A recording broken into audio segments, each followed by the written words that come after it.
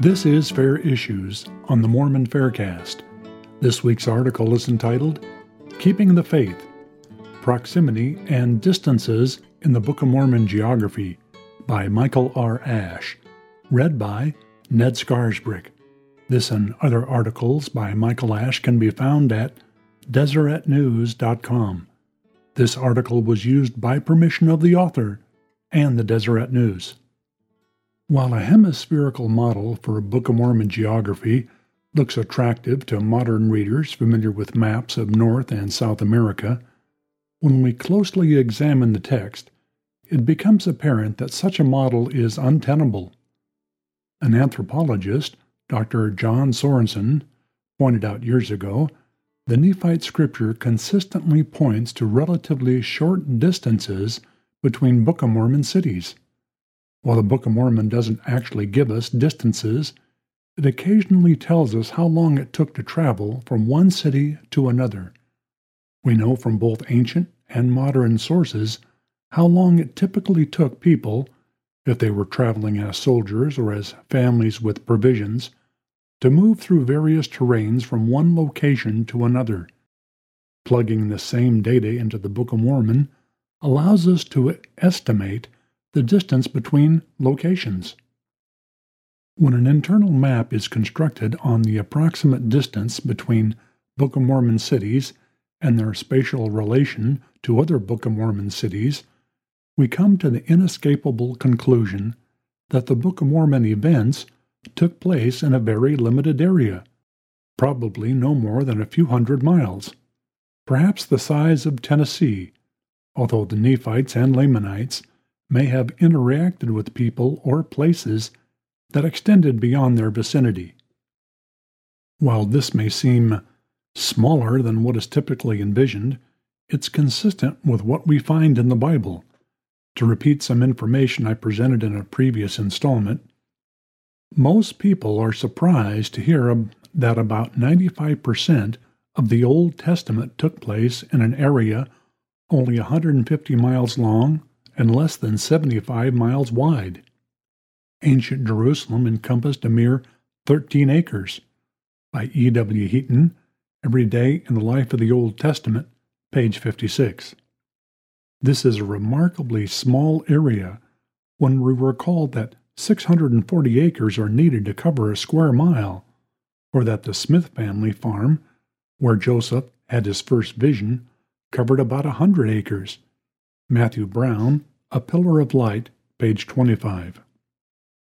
Approaching the geography from a limited scale, a number of hobbyists, pundits, and scholars have proposed unique or variant models in an attempt to place those events in a real-world location. While most limited geographies find a home somewhere in the Americas, there are at least two models that place the Nephites outside the Americas. One pits them in Africa, another in the Malay Peninsula in Southeast Asia. Among the American models, we can include Mesoamerica, Peru, Baja, and the Great Lakes region. On the surface, all these models, with my personal exclusions of the African and Malaysian models, have some attraction. Supporters of these models are typically active LDS and have formulated arguments that appear, at least initially, to support their conclusions. Since there is no official revelation on the topic, members and leaders are free to speculate, analyze, and come to their own conclusions on the best probable location for Book of Mormon events. What type of information can we use to help us determine which model is the most sound? We can examine topography, weather conditions, known ancient cultures, flora and fauna, and any information gathered from archaeological explorations.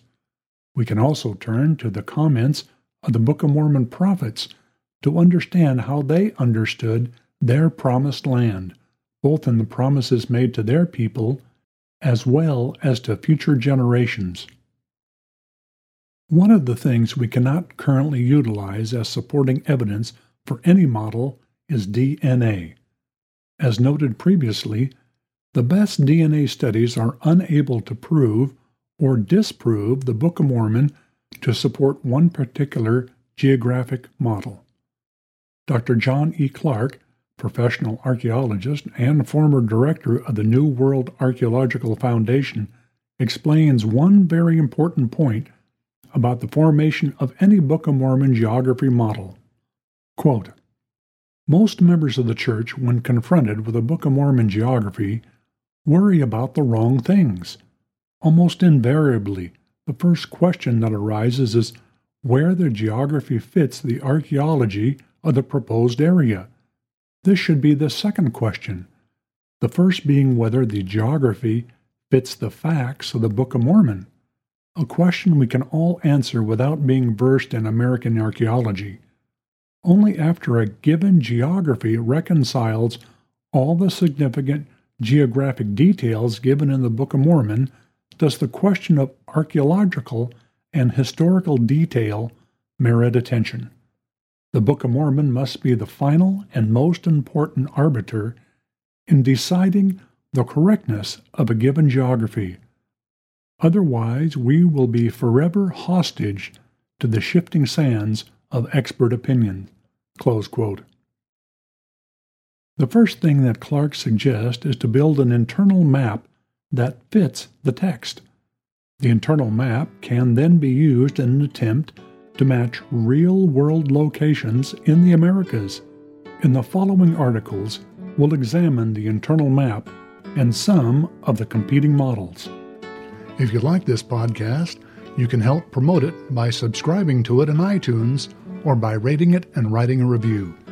Post a link on your blog and Facebook page and tell your friends about us. Questions or comments about this episode can be sent to podcast@fairlds.org or join the conversation at fairblog.org. Michael Ash is the author of the book Shaken Faith Syndrome, Strengthening One's Testimony in the Face of Criticism and Doubt, as well as the book of Faith and Reason, 80 Evidences Supporting the Prophet Joseph Smith.